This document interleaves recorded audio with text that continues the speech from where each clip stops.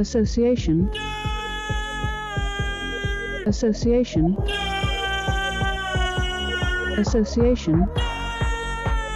Association. That was such uber ponage.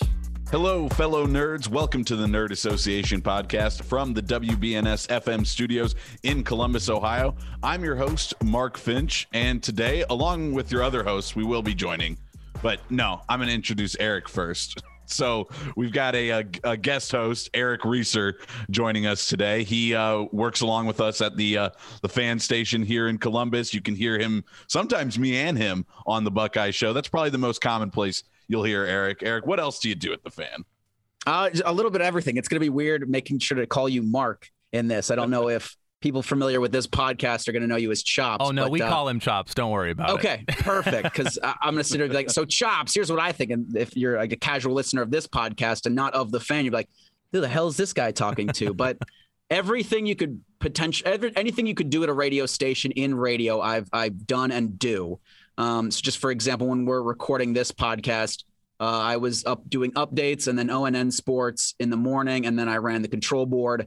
And I guess I'll use air quotes, participated in our mid-morning show. Well, very good. And a belated I'm your other host, Daniel Barnett. Chops, Eric, what do you think of when I say... Luke, I am your father. I've never heard that before. I don't know. Nothing pops into my head. That's not a pop culture reference that I'm familiar with.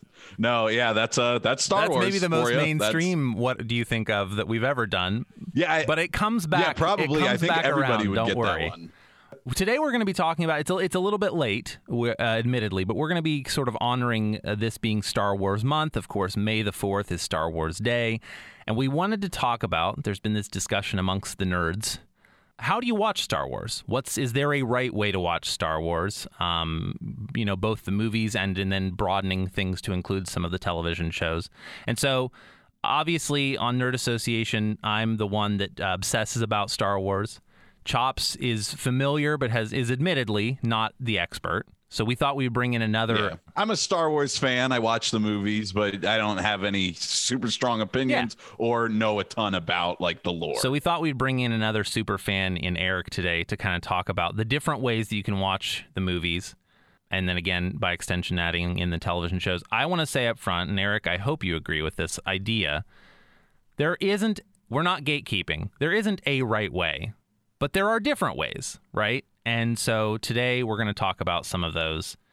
Eric, why don't you go ahead and jump in? Because we talked a little bit before recording today about sort of your preferred method. And as someone who's watched these films all of my life, I've never heard someone approach it quite like this, and I'm intrigued. So fill us in. If you're going to watch the Star Wars movies, or if you're going to recommend them to a first-time viewer, how do you do that?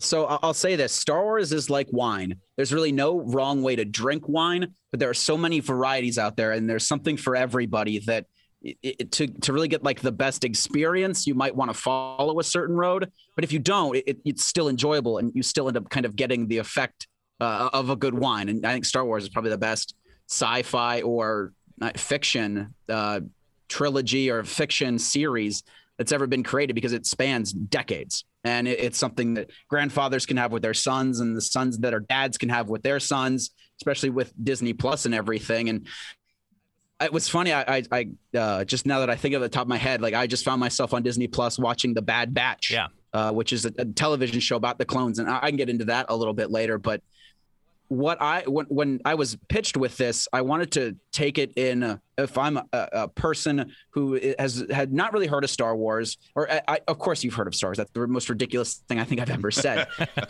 But it's someone who just they know Star Wars. They know it's around them. They could tell you what a Darth Vader is, but they don't get the difference between that and Star Trek. And they say to themselves, okay, I'm bored. I've got plenty of time on my hands to kill. I'm going to try Star Wars. So Eric, where should I start with this? Where should I begin with the movies? I'm going to try and go in, some certain order, but help me out with setting the course for the gigantic 7 or 8 or 9 course meal. And so I would tell anybody that just wants to start Star Wars from anywhere to start with A New Hope. and that would be fourth in terms of the chronological order of the 9 films. So The New Hope's the one from the 70s with Luke Skywalker, Mark Hamill in that role. And that's really, I think, where you start, because it gives fans, or it gives anybody, I feel like, the biggest appreciation for the series. It tells the best story, or it gets you into the best storytelling, I think, of the 3 different trilogies. It's where it all comes from too. Unlike so many movies and series that are made today, there was no source material for Star Wars. Just George Lucas and everybody he was working with were like, we're going to make this movie about space. And then all of a sudden now, 40, 50 years later, it is what it is. Space and, everything that goes into that, the movie is just, it's really wonderful from a film nerd standpoint. Even the little X-Wings on the strings that you can see now that we're in 4K or whatever. But for my second one, we're going in order here for this. The Empire Strikes Back, to my money, is the best Star Wars film. I love everything about it, from the start on Hoth to the end where it's I am your father, and the rebels figuring out where do we go from here after getting our asses kicked on Hoth.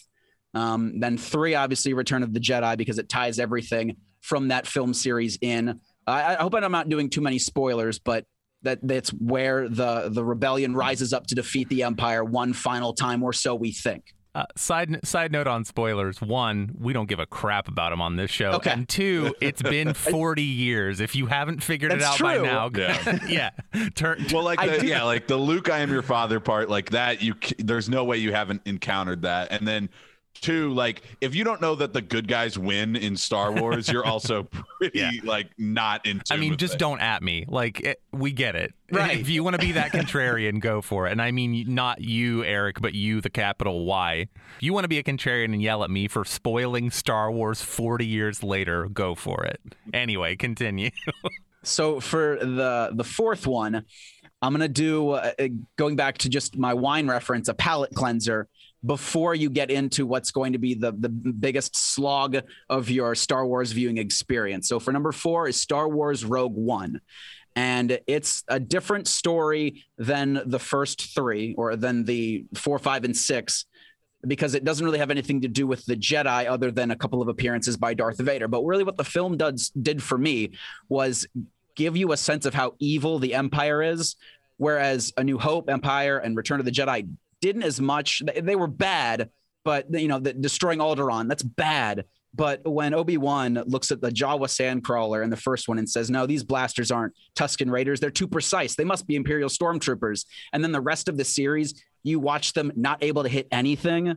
It's comical. And Rogue One does a good job of saying, no, these guys are bad dudes. And you had like the Death Troopers that followed Director Creedy, and those guys were in all black. And so you get a sense, whoa, these guys aren't to be messed with.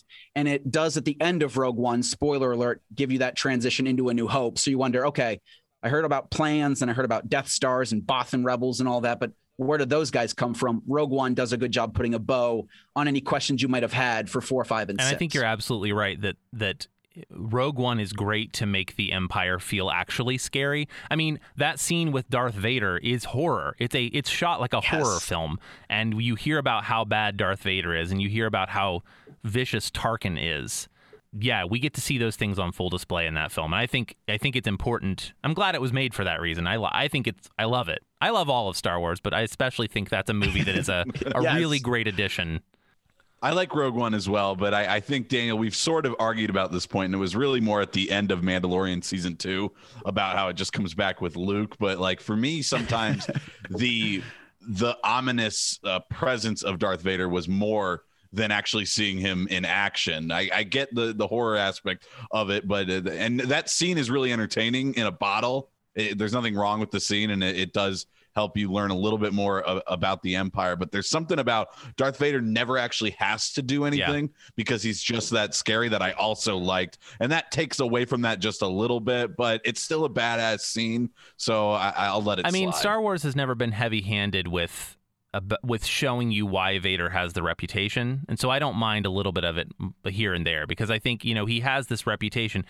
in Legends, he like is famous for committing genocides and just mass murder. Exactly. So I think giving us a few lightsaber scenes here and there isn't overselling. And also that director Krennic. What, his fight with Obi-Wan in A New Hope wasn't enough? We've talked about that.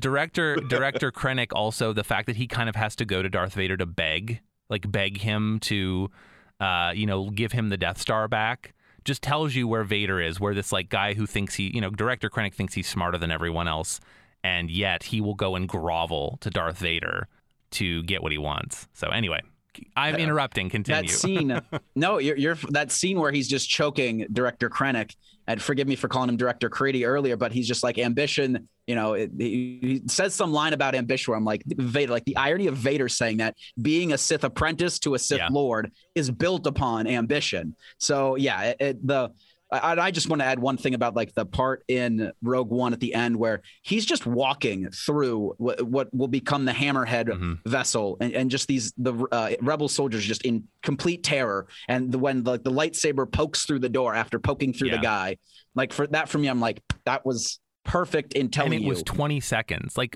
Mark, your point Right. doesn't fall on deaf ears, but like all it took was 20 seconds of pure Vader to be like, oh crap. You're right. It would be worse. Like it would be actually bad if it was a whole movie of Vader doing stuff like that. Like we just one scene of him in action and you're like, okay, I get it now. Like that makes it finally full circle of how scary Vader actually is. And not to derail us even further, but I think we're probably going to get another small glimpse of that in the upcoming Kenobi series, and I think it will be the right amount to just see a little bit more of Vader as like the ruthless badass, which you see a lot of actually in like Star Wars Rebels. You get to see a little bit more of Vader in an animated way, and he's just as badass there. But anyway, continue. Well, I'm going to derail just a quick second further. Vader in A New Hope, it spends a lot of time on screen, but it's what's going on around him that you're more paying attention to. So at the beginning of A New Hope, you're focused on the chaos of the droids, of 3PO and R2, trying to figure out like what's going to happen with them as they're kind of just waddling around the Hammerhead, and Princess Leia, what she's doing. So the focus isn't on Vader really in that much in that aspect. And then when him and Obi-Wan are fighting, I want to say it was on the first Death Star. You're focused on like our Luke and Han and Chewie. Are they going to get out of it? How is that going to feel? And it feels like it's a side story that shouldn't be, but that's just how A New Hope was done. Right. But well, he only has like 7 minutes on screen in A New Hope. He feels like this huge presence, but they didn't realize what they had in Darth Vader until after people saw it, and he was the character everyone wanted to talk about. So, and then we go to the origins of Darth Vader. I believe is the next in your order, correct? This is the difficult part of my task. I would call this the toughest slog you might ever have to undertake as a movie watcher, as a viewer of cinema. So I'm at 5 with this, and number 5 will be Star Wars Episode 1: The Phantom Menace. So this will always have a special place in my heart because I was 10 when this came out, and I remember just the immense buildup to that movie being released. You bet I was in there at midnight. I was dressed up as Obi-Wan. My brother was Darth Maul, even though we had no idea about this character. They'd already, released the merchandise for him, except for like the double-bladed lightsaber, which was the coolest thing in the world to see, like how he held the lightsaber sideways like a gangster. One end comes out and you're like, what's he doing? And the other one, and the entire theater loses its collective mind. But watching it again, 20 some odd years later, it's bad. It's a bad film. But it tells important stories in terms of Star Wars canon. So you got to watch it if you want to understand everything that's going on and discover, not only Darth Vader's origin story, but Padme Amidala's and the Organa family, how they're tied to Naboo, and Senator Palpatine becomes Chancellor, and Chancellor becomes Emperor. So to get it all, you got to watch this. Sometimes I wonder if they thought they were getting Macaulay Culkin by casting Jake Lloyd, who was just coming off Jingle All the Way, which is a mostly forgotten Christmas movie and not on the level of Home Alone. Although I love Jingle All the Way, but it's such a great film. putting him in that movie and giving him such a big part was the first mistake, and then then making it all about like trade wars and stuff, like, or trade law, or I don't even know. It's been a long time since I've seen The Phantom Menace, but I know it's bogged down with all that stuff. I mean, I have, Eric, like you, I was the same age and was there for the midnight showing, and I have much, even today, like, I think people are far too harsh on the prequels.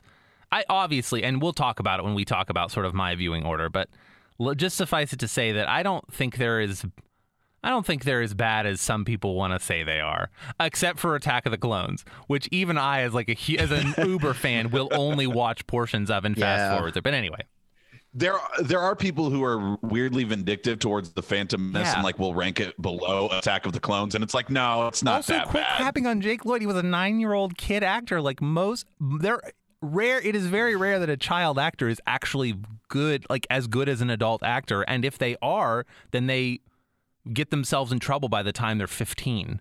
Like well, yeah, I was going to say, I seem to recall some pretty good performances from Macaulay Culkin. Yeah, and I mean, yes, and see my other He's point. back on his feet now. Yeah, 40. Anyway, I will see your Jake Lloyd and raise you a Hayden Christensen. Well, So- I think everyone craps on him, but it's everyone talked about how the sequels would have been better if they had left him in George Lucas's hands, except there was already that trilogy and it was called the prequels.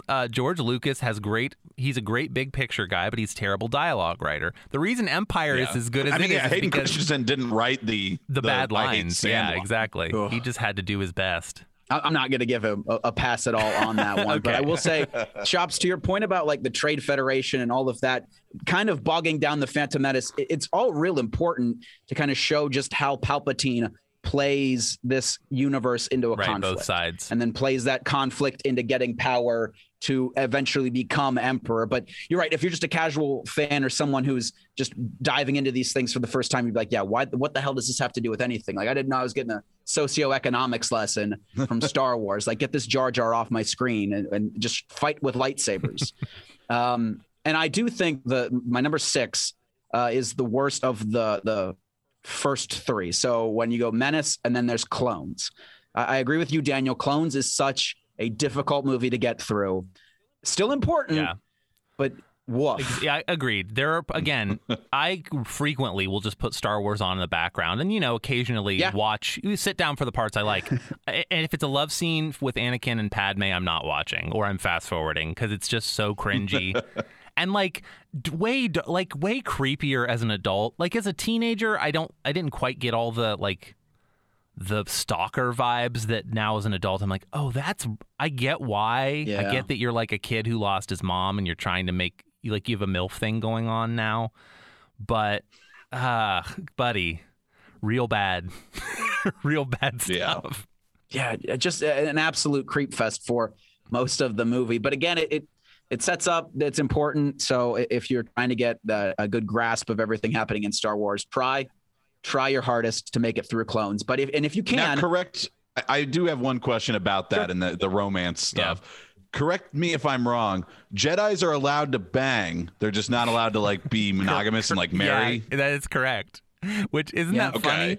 They're allowed to smang it. That's not a problem. But if they start getting feelings, then it's trouble. Well, to be fair, for reasons that we see. Like the Jedi's right. philosophy is wrong, but we see why it's dangerous then, don't we?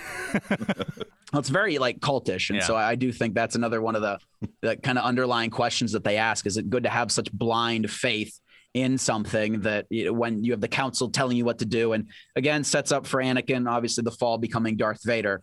But again, if you can make it through Clones and Yoda doing flips, whereas before he had a cane, but remember when you were 12? No, I lost my mind. Lost my friggin' marbles. Yes. But I implore you to try and make it through, because I think you'll appreciate doing so. And then I will give you, for 7, a palate cleanser in Solo, A Star Wars Story. I thought it was a really good movie. I thought the storytelling was great. And if you're just, again, a person who you watch a bunch of stuff, everything that comes onto HBO or Netflix or Hulu, you're diving into. You recognize a lot of these characters. You'll see, obviously, Daenerys Targaryen is in that movie. And then it sets up with a good kind of Darth Maul intro at the end of the movie, but a great way to see how the rest of the universe lives in the shadow of the Empire, in the shadow of these crime clans that take over everything. You get a sense of just how ruthless they are. Because again, I go back to, Jabba the Hutt in the first three. It's like, well, they seem pretty bad. He's eating frogs and throwing people in, pits with the Rancor and then in the Sarlacc, but it's cartoonish kind of bad. Yeah. And Phantom Menace and clones, they have slaves, but you're not really focused on that because you're wondering what's Anakin Skywalker. You're focused because there's Anakin Skywalker, right. And what's he doing? What's Qui-Gon trying to teach him? But Solo is a good palate cleanser between Attack of the Clones and then my 8th film, Episode 3, Revenge of the Sith. That's another. Your Solo spot is an interesting one because that one could kind of go anywhere. It fleshes out the world and gives you, some more details and stuff, but it's not really like an entry in the story. Because even Rogue One being a Star Wars story and not technically in like the Skywalker saga, it still connects directly. Fits right in. You can see exactly what's happening in the timeline. So if you just kind of enter into it, you're not going like, what the hell's going on with this thing? You have a sense from watching episodes 1 and 2, and then Hope, Empire, and Jedi. You're like, okay, I kind of understand what's going on here. And it does give you a break from a lot that went on in Attack of the Clones. Because correct me if I'm wrong, Daniel, but I think Clones is the longest movie time-wise of the first 6. Three. I can't. I mean, I believe Rise of Skywalker is the longest one. But yes, of those 6, I believe Attack of the Clones is the longest. So or after if it's you're done not, with Solo, it's like 3 minutes shorter than Revenge of the Sith, something like that. Yeah. Yeah, and we'll get into the Rise of Skywalker, is also a chore, but an important chore. But I will go after you finished Solo, and you're wondering what the hell is going on with this Clone War thing. Star Wars Revenge of the Sith is where you'll go after Solo. So you wrap up the first 3. Anakin becomes Darth Vader at the end, spoiler alert, and then you jump right into A New Hope and all of that. So important to have that bow put on everything. But yeah, it's what is being asked of you to do. Watch Phantom Menace, Attack of the Clones, Revenge of the Sith. If you're not a Star Wars fan, is difficult, and I understand that. With that being there, and then there's really just the 3 left, so I think I know where you're going to go from there. I'm wondering, would there be any that you would consider telling somebody that you could probably just skip this one, or are you a truist, like a true purist, and think go through all of them? I think you have to go through all of them. I don't know if I can say just skip this one, because you would have so many questions if, say, you skipped Clones and went right from Phantom to Revenge of the Sith. Or if, like in my 8, 9, or my 9, 10, and 11, you started with Force and then you went right into Rise of Skywalker. You like a lot of things happen in The Last Jedi that you would need to know before you hit the final film in what is this part of Star Wars canon. Daniel, what about you? Do you think there's any you could skip? Yeah, kind. I mean, not if it's your first time. Although, no, if it's your first time, I think you can get away with watching only the cool scenes in Phantom Menace. If you watch the things like this, the scenes bookending the pod race, and you watch the scenes bookending the lightsaber duel at the end, you will get about what you need to get out of that movie. I will watch the whole thing because I think it's fun. Jar Jar is bad, but I still have kind of a soft spot because when I was 10, he was kind of like, oh, he's funny. But if as a first-time viewer, I think you could probably just watch those bits and be okay. Attack of the Clones, I think, even if it's your first time, once you get you figure out what's going on with Anakin and Padme, you can kind of skip those scenes. But I kind of agree with Eric that like if you want to get the nuances, if you're going into Star Wars because you want to and understand the whole universe, then you need to watch the movies. If you're going in as a casual viewer, there are such large portions of those 2 movies that are bad enough that you could probably skip them and still get the point. He needs to make like a supercut, like cool scene. Someone has made a supercut, as a matter of fact. I believe that's out there. You're right. Everything like that exists for Star Wars. That's it actually my is bad. pretty decent. Of the first, like the prequel trilogy as a supercut, and I want to say it's like 2.5 hours long, but it takes 6 hours worth of movie and breaks it down. Yeah. Has anybody done the worst parts of Star Wars? Oh, supercut? I'm sure. That's got to be out there, but yeah. I couldn't imagine putting someone through that, even editing it. Like, you deserve a medal. As a person who can tell you the names of most of the people in the Mos Eisley Cantina, I wouldn't watch the worst parts of Star Wars Supercut. It's Star Wars, but I took out all the cool stuff and all the action. Enjoy. Yeah. And so I guess, the order is obvious, but where do you weigh in on the sequel trilogy? What are your feelings on it? And there isn't a wrong answer, but just know that I'm not the kind of person that's going to crap on them unilaterally the way some people do. Look, I think they're all good. They just, for me, they just take too long to get through. I do think you can really kind of go through and just hack large parts of each. So The Force Awakens, The Last Jedi, The Rise of Skywalker, and still tell the story that you're intending to tell. But for some, I found myself after The Force Awakens looking in a little bit more to who was what, because I don't necessarily know if they set up the First Order as well as they should have to someone who'd been out of Star Wars for a long time. And maybe they will come up with something to introduce these new bad guys, because it feels like they're just, and here's new villain we're fighting. It was basically remember they defeated the Empire? Well, the Empire's back. It's just called something different now. Yeah. I mean, the thing that's sort of good news, bad news about Disney owning Star Wars is that those questions are out there and are answered, but unless you read the books and play all the video games, and yes, exactly. And, there was a series of novels that came out before the sequel trilogy that didn't answer everything, because obviously they don't want to spoil, but set up a lot of that in a way that just going in cold to The Force Awakens, it seemed kind of jarring. We'll get to my feelings on the sequel show, but you're not a person that just hated them. You got some enjoyment out of them. They were good. I really enjoyed The Force Awakens, and I think mostly because it had been a while since, new Star Wars, this is great. And the kind of the excitement there decreased steadily through them, because I just feel like they take a long time to get through. And, like shut up and lightsaber fight it might be a delicate way to say it, but yeah, just to have the credits rolling, like, here are the new bad guys, and you're like, what have they been doing? And to ask someone who's watching your film, no, you can understand this if you go and read this book, or if you go and search for it. Like, no, I'm trying to just watch the movie. Agree. Explain it to me in the movie. Don't make me waste time trying to do all of these things. Yeah. I didn't even do the prerequisite reading for classes in college. I'm not going to do it for a movie. The thing is, Star Wars is in an impossible position, right? Because they couldn't have made a sequel trilogy that would have made everyone happy. They couldn't have made a sequel trilogy that was entirely accessible to people who were casual. Had they made that, the fans would have rioted even more.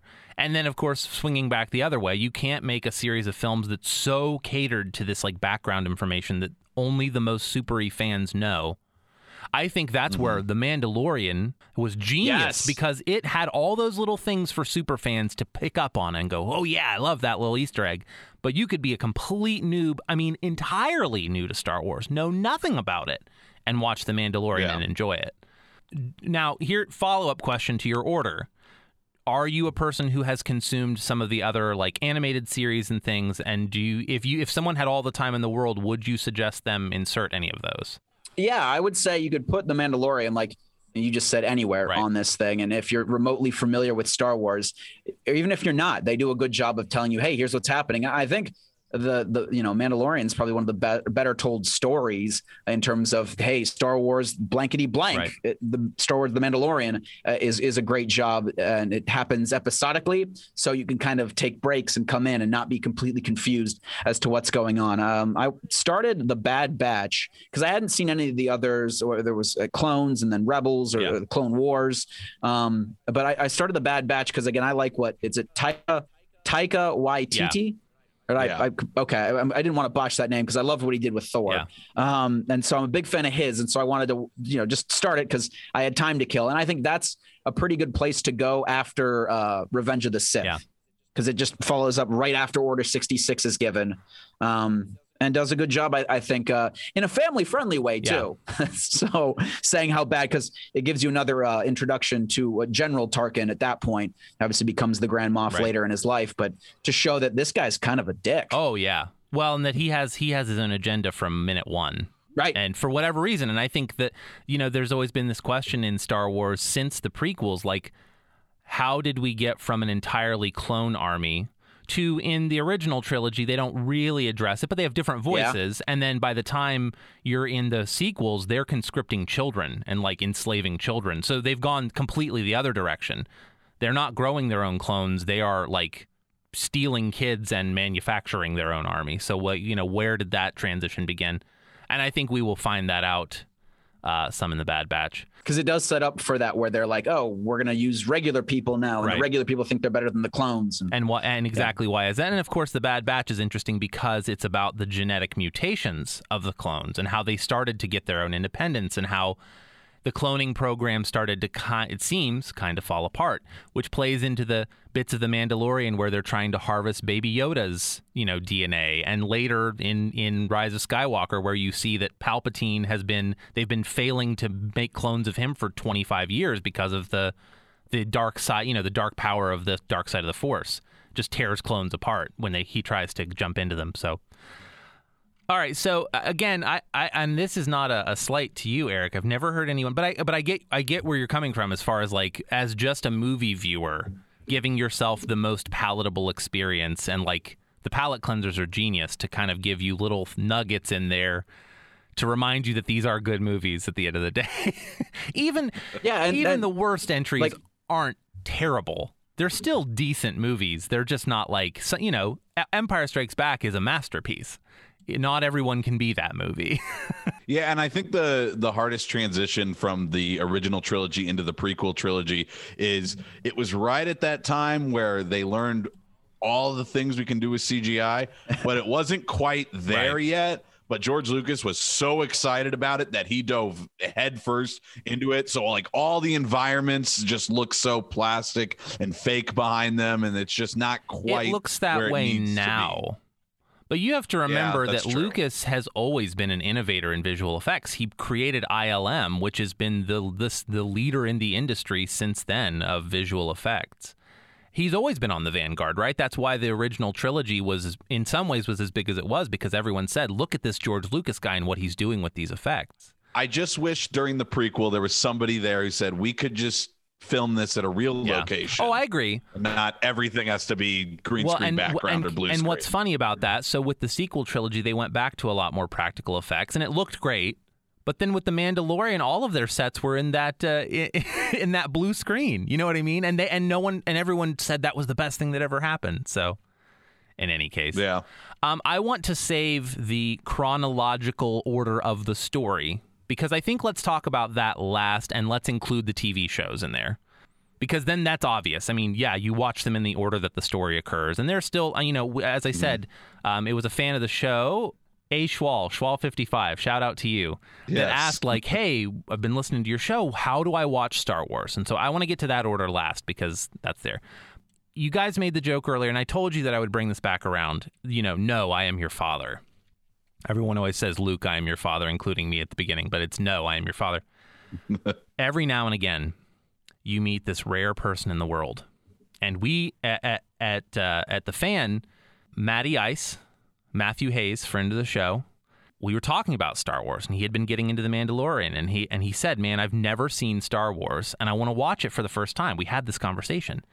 I remember and I said to him, okay, well, Matt, what's the big reveal of Star Wars? Like, what's the thing that is the big shocker in Star Wars that's like earth-shattering, man? And he's like, Luke's a Jedi?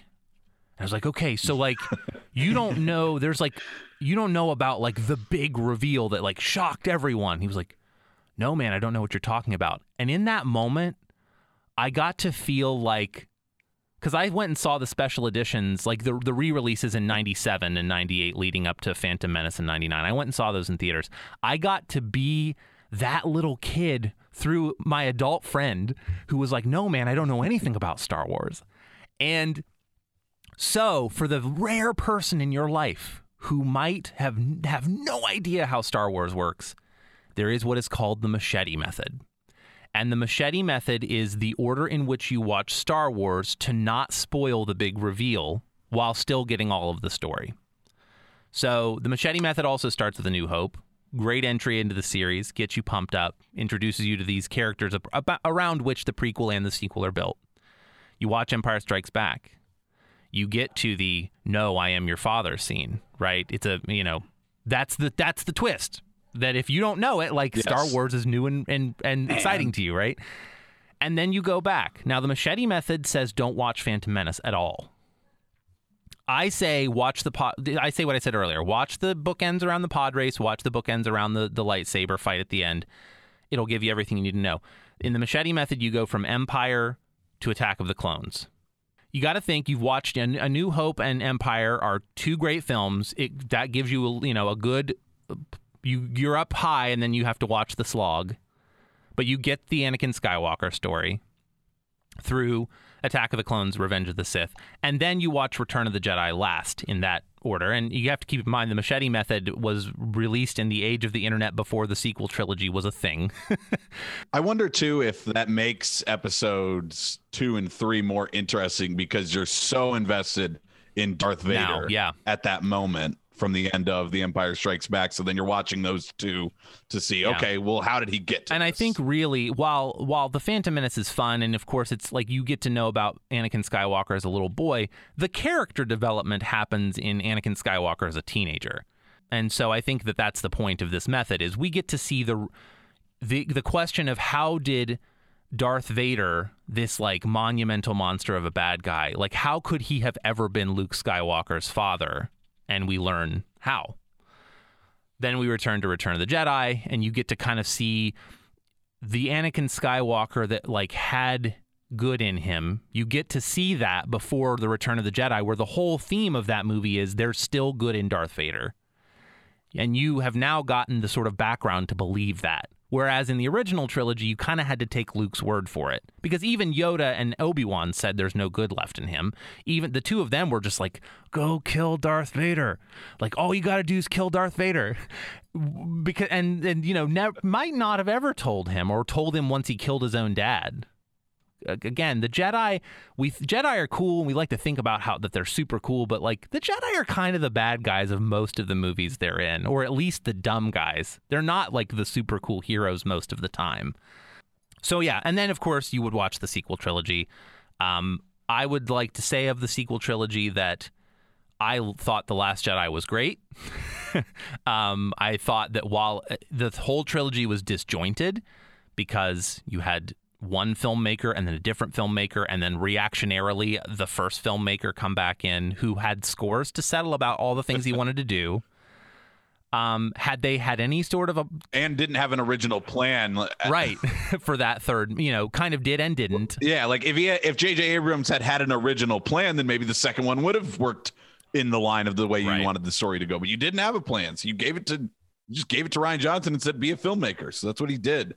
I stand with The Last Jedi is a good movie, but it's not a great Star Wars movie. I can get behind that. And that's like the problem, the disconnect. I think the thing that people like to hate The Last Jedi for is Luke Skywalker. And I would like to remind you that Luke Skywalker quit his training at its most crucial moment because he was worried his little friends were going to get dead. And that Luke Skywalker was kind of a bitch. Like, I mean, we all related to Luke Skywalker in the original trilogy, but he was he was like a young twerp. He didn't do the things. I mean, we were supposed to relate. He was like playing with toys at the beginning of the movie. We were supposed to relate to. He's like whining, but I wanted to go get Tosche Station to get power converters. And like I said, in Empire, he quits in the most crucial moment of his training to go and save his best friends. Who, I mean, Yoda's kind of a dick, but he's trying to save the universe. Like he says, like, listen, if you go do this, we kind of need you to beat the dark side. And if you go now, you might not do that. So, like, if you respect that your friends are sacrificing themselves, like Leia would have given up her life for the rebellion. And it's like, Luke's like, no, I know better, even though I, learned to be a Jedi a week and a half ago. Anyway, But he is his father's son. Well, I just don't have a problem with the Luke Skywalker who is so emotionally hurt when something goes wrong that he goes and makes himself a hermit. I don't have a problem with that vision of Luke Skywalker. In fact, I kind of think that's the real deal. He's been told that he's this Also, like, your complaint is that a 6-year-old is different than he was when he was 20? Yeah, exactly. Most people are. Yeah. And so I guess, I don't. Most people change a little bit in 40 years. Just a tad. I don't have an issue with that version of Luke Skywalker, who is told he's this generation's chosen one, and like remember, Luke is human. He blows up the Death Star and goes from being a poor farmer to the hero of the galaxy in a 2-day span of time. And then he goes and he takes down the galactic empire that a whole generation of Jedi couldn't.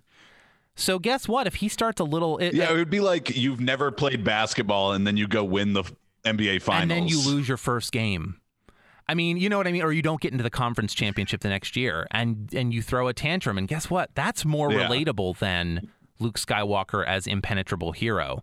It makes sense that guy goes and starts a Jedi Academy and fails his own nephew, because it's Star Wars and your family dynamics have to be screwed up, fails his own nephew so badly that he kills everyone, including Baby Yoda, guys.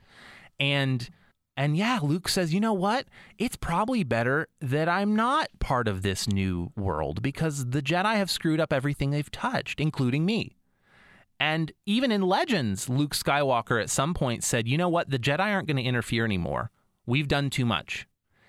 And, everyone likes to say Legends was better. But Legends also had like a mountain that cried so hard it threatened to kill all the Ewoks and like a Force-sensitive rabbit that was bouncing around like Bugs Bunny. The Legends wasn't that great, guys. It had Mara Jade, and that's about it. So anyway. Wait, they should have CGI'd that. Yeah, no kidding. In any case, I don't have a problem with that vision of Luke Skywalker. I think he comes back and he does the cool right thing and he sacrifices himself and becomes one with the Force, and that's cool. And the thing that I think could have tied the trilogy or the sequel trilogy together a little bit better is if at the beginning of Rise of Skywalker, there's the scroll that talks about the Emperor's message to the universe. And that suddenly the dead speak is the scroll. The long-dead Emperor Palpatine is transmitting a message to the entire galaxy. In fact, if you played Fortnite, apparently you could have... That message just started transmitting at some point right before Rise of Skywalker. They're going to go back when they do the edits. Star Wars always gets edited, down the line. They're going to go back and they're going to add in a scene right at the end of The Last Jedi where Adam Driver, Kylo Ren, is holding the dice in his hand, and they disappear. And then... somebody walks in and says, Supreme Leader, blah, blah, blah. All they have to do in post is edit it so that you hear, I have returned from the vast darkness of the Outer Rim, and the galaxy shall be mine. Exactly. That's all they have to do. And everyone will go, oh, the dead speak. And it will tie those two films together and there will be no complaints.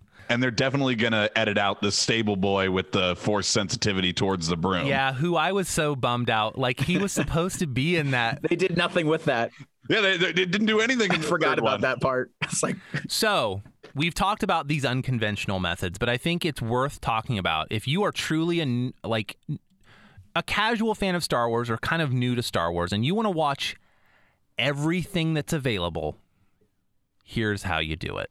From me to you.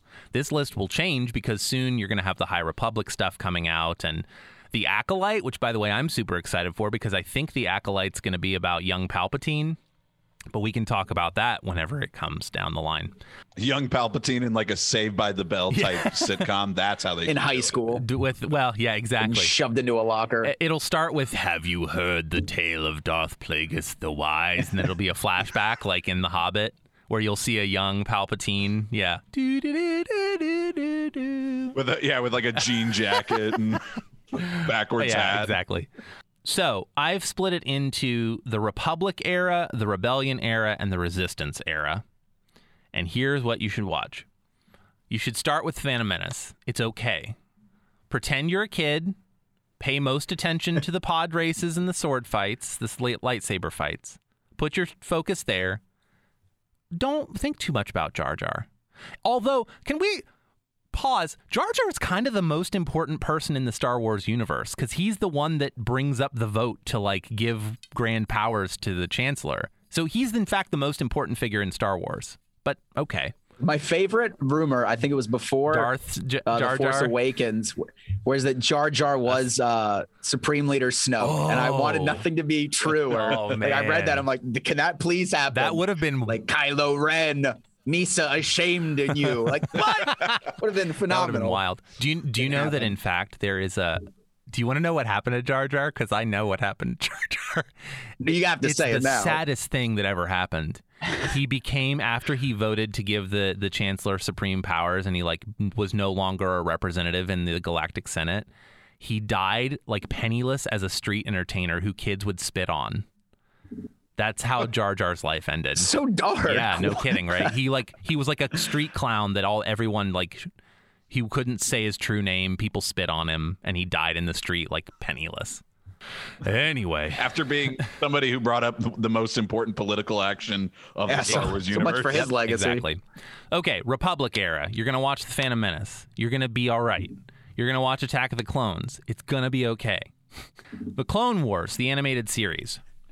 There's about half of those episodes you need to watch, which is 60 episodes. But if you can only watch one season, watch the final season of The Clone Wars, which deals with Ahsoka Tano, who we later see in The Mandalorian, who is Anakin Skywalker's apprentice. If you can only watch one small portion, watch the last season from like episode 5 on, because it tells the story of the sort of schism between Anakin and Ahsoka.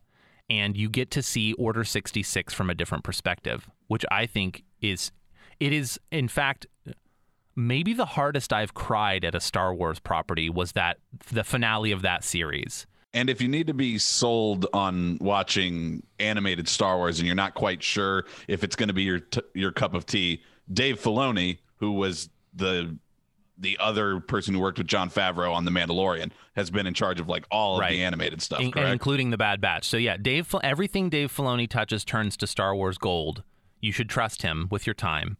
But if nothing else, watch the last half of the last season of The Clone Wars, and you will be moved and you will understand Star Wars better. Then go and watch Revenge of the Sith, which is, I mean, I think go watch as much of the Clone Wars as you can do, because it tells a story between Attack of the Clones and Revenge of the Sith, and it makes Anakin Skywalker kind of a cool character, and you get to understand his reputation as this like super powerful badass Jedi. But okay, Revenge of the Sith. Then start watching The Bad Batch, because as Eric alluded to, like this is a cool show. It's an era of Star Wars that has never been explored. Directly after the Empire rising, and getting to see how the clone troopers were treated and how the early days of the Empire looked and how people reacted to that. So far, so good. Rebellion era. Go watch Solo, a Star Wars story. It's a fun movie. It's to me the most underrated Star Wars, because it's just like it's well acted. It's like well written. It's a fun movie.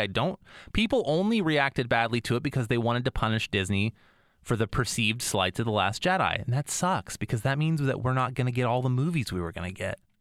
I guess that's why we have Disney Plus now. Go watch Star Wars Rebels. After that, it's 4 seasons and they're good. They're good shows. You'll know which ones you can skip, because they'll just sort of be bottle episodes, or they won't be directly tied to the plot. But you get to see one of the early Rebel cells and get to meet up with Ahsoka Tano again, and you get to see the return of Darth Maul as a character. You get to see, Boba Fett as a kid. No, that's in Clone Wars, but like Boba Fett shows up in some of these animated things too. But go watch it. Rogue One, a Star Wars story, spectacular, fun entry, gives you some background, lets you see the original trilogy in a whole new light. Watch the original trilogy. Enough said. I don't think you have to watch Star Wars Resistance, which is a cartoon that's set shortly, in the time frame around The Force Awakens. I don't think you need to watch it. It's not that good. Actually, I don't think Dave Filoni had anything to do with that one. I think it's the one he didn't have something to do with. I could be wrong. The Mandalorian, as we all know, is spectacular. And then go watch the sequel trilogy and give it a little bit of leeway, and think about what we said about how, Luke Skywalker's human, and maybe he fails, and maybe this is what would happen. Other than that, I mean, I think that was people's big issue. The Rise of Skywalker has pacing problems because it's just so breakneck for the first 40 minutes. And then, yeah, you said it. There's like a few fetch quests that could have been consolidated in a pretty easy way. Yeah, they do one where they go to find something that gives them the information to find something else. Yeah, and just combine exactly. those. Agreed. Again, there are some issues with the sequel trilogy, and I've said it on this show before. I think most people are going to relate most strongly to the Star Wars that was the Star Wars when they were a kid. Eric, I won't speak for you, but like, I'm going to give the pass to the sequel or the prequel trilogy most of the time because it was the Star Wars that was new when I was a kid. Yeah, it's cringy, but I'm going to watch it. I have a niece for whom like the sequel trilogy is her Star Wars, and she's all about like everything about it and loved it. And I think when you look at it that like, and for the people who've been in Star Wars for 50 years and the original trilogy was their Star Wars when they were a kid. Like you're gonna that one's gonna resonate most strongly with you because it's a series of movies and television shows that at least at their heart are meant for children. Yeah, there are things that adults can get out of it, but they're made for kids. Yeah. So everyone needs to stop being so damn cynical and just be a kid sometimes. Like turn on good movies and enjoy them for what they are. Have a good time. I mean, we run a podcast that's all about dissecting pop culture, but like, I hope if you get anything from Nerd Association, it's that you should try to love it and think of it like get some joy out of it and not just always cut it apart like it's Reddit or something. I've said before that, yeah, like a movie has to be really, really bad for me to think that like especially if I see it in a theater, for me to think that it wasn't worth my time, because at a certain point I'm like, did it entertain me for the 2 hours it was on the screen? Okay, then it did its job. Yeah, we can think back to it, and then things fall apart if you try to nitpick it, and that is fun and can be an effective way to make a podcast sometimes, but it's not an effective way to enjoy something just while you're watching it on the TV screen. A lot of things aren't great as far as the storytelling mechanics and how it's put together, but it's still entertaining, and that's really the end goal. So as long as it's entertaining, and I think all the Star Wars movies are, except maybe Attack of the Clones, it's still entertaining. You're pretty good. It's just there's parts where you cringe a little bit, and there's a lot of fast forwarding. Yeah, there's a lot of fast forwarding in that movie once you've seen it once. At least you get a lot of Ewan McGregor, so that's always good. Magnificent. I mean, the Obi-Wan scenes in that movie are maybe some of the greatest Star Wars, and there's a reason we're getting a Kenobi show because he was so good as that character, and people want to see more of that. So, well, I'm breathless with my own passion about Star Wars. Just love Star Wars, folks, and keep watching it. And guess what? If you look at the lineup, there's going to be Star Wars for at least the next 10 years on Disney Plus. We'll get Star Wars tour in the ground. Exactly. And then hopefully beyond it for our children and our children's children. That's my piece. All right. Well, as the one who doesn't have a specific order, Daniels, yours is so robust that I feel like it would take like 6 months of my life. Oh yeah, to watch all of it, and there's a part of me that says, man, that would be really worth it at the end. But I think Reese's is a little more accessible to your everyday person. Oh yeah, for sure. I can sit down in a couple weekends, knock this one out. So they both have their merits, but. Yeah, it's very interesting to see how people can come up with their different orders, and as we keep adding movies, it's fun to see how the list can be dynamic and where you're going to put these ones. Like sure. Where's the Obi-Wan series going to fall if you want to put that into your movie list? Right. And I think it can't be said enough that you just have to go in with it thinking like there's no wrong way to do this. Like there's no it's like drinking a glass of wine or drinking a beer. There's no wrong way to do it. There's just ways that some people might like more than others. But at the end of the day, they didn't venture out to make shit movies. So nobody like went into any of those things like, this is going to bomb. I'm going to hate it. I'm going to hate everybody part of it. Like they went in saying, I'm going to try to make the best movie, tell the best story that I can. And I know that's very like flowery of someone to say, like, just appreciate the work of art. But but also do it. Did you like, none of these are low budget cash grab movies. I will say the Rise of Skywalker has a little bit of a tinge of J.J. Abrams having a need to get back at The Last Jedi a little bit. Well, I think I think the studios were scared, and also J.J.'s bad at endings. If we've learned anything about J.J. Abrams, he's not good at the end of things. He either does bad ones or doesn't do one really at all. So I can't agree with Eric enough that like just go watch Star Wars and enjoy it. There is, don't be a snob about it. just imbibe. And look, if you don't like something, fast forward. Yeah. And if you find yourself asking a question, maybe it was that scene you fast forwarded. If not, then you've literally saved yourself time Because again, like we've said, a lot of these movies have parts in it where you're like, you don't have to. Because when they go, find the Sith holocron or find the thing that sends them to the Sith holocron, it's like, I could have skipped that. Yeah, you'll miss Billy D. Williams briefly, but it'll be all right. Like, just do it. It's fine. There's levels to the story of how much you want to get into lore and how much you want to understand it. But like Daniel said, at the end of the day, they are movies for children. So even if you do fast forward and you think you missed something, you're probably going to get it. It's good versus evil. It's literally called the light side versus versus the dark side. You're gonna understand what's going on for the most part. And if you're whenever the mouse is involved, I was gonna say continue. Whenever the mouse is involved, you're not really looking to win any kind of awards with it. It's just for entertainment purposes only. And if you're confused, here's a segue, gentlemen. If you're confused, you can reach out to us on Twitter. Tweet at us at nerdassoc, NERD_ASSOC. You can also email us nerdassoc@gmail.com, where you can let us know what you'd like to hear on the show, or even come on and be one of our nerds. We'd like to thank Eric Reeser for joining us today, for all of your insights. Thank you for introducing me to a new way to watch Star Wars, which I didn't know was even possible. And it's great having you on. We'll have to do it again.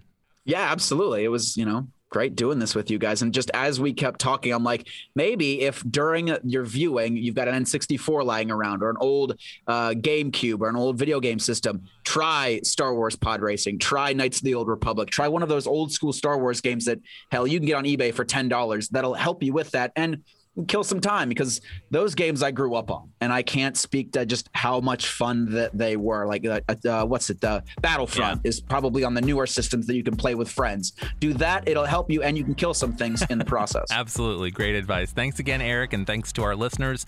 We'll be back with you again next week.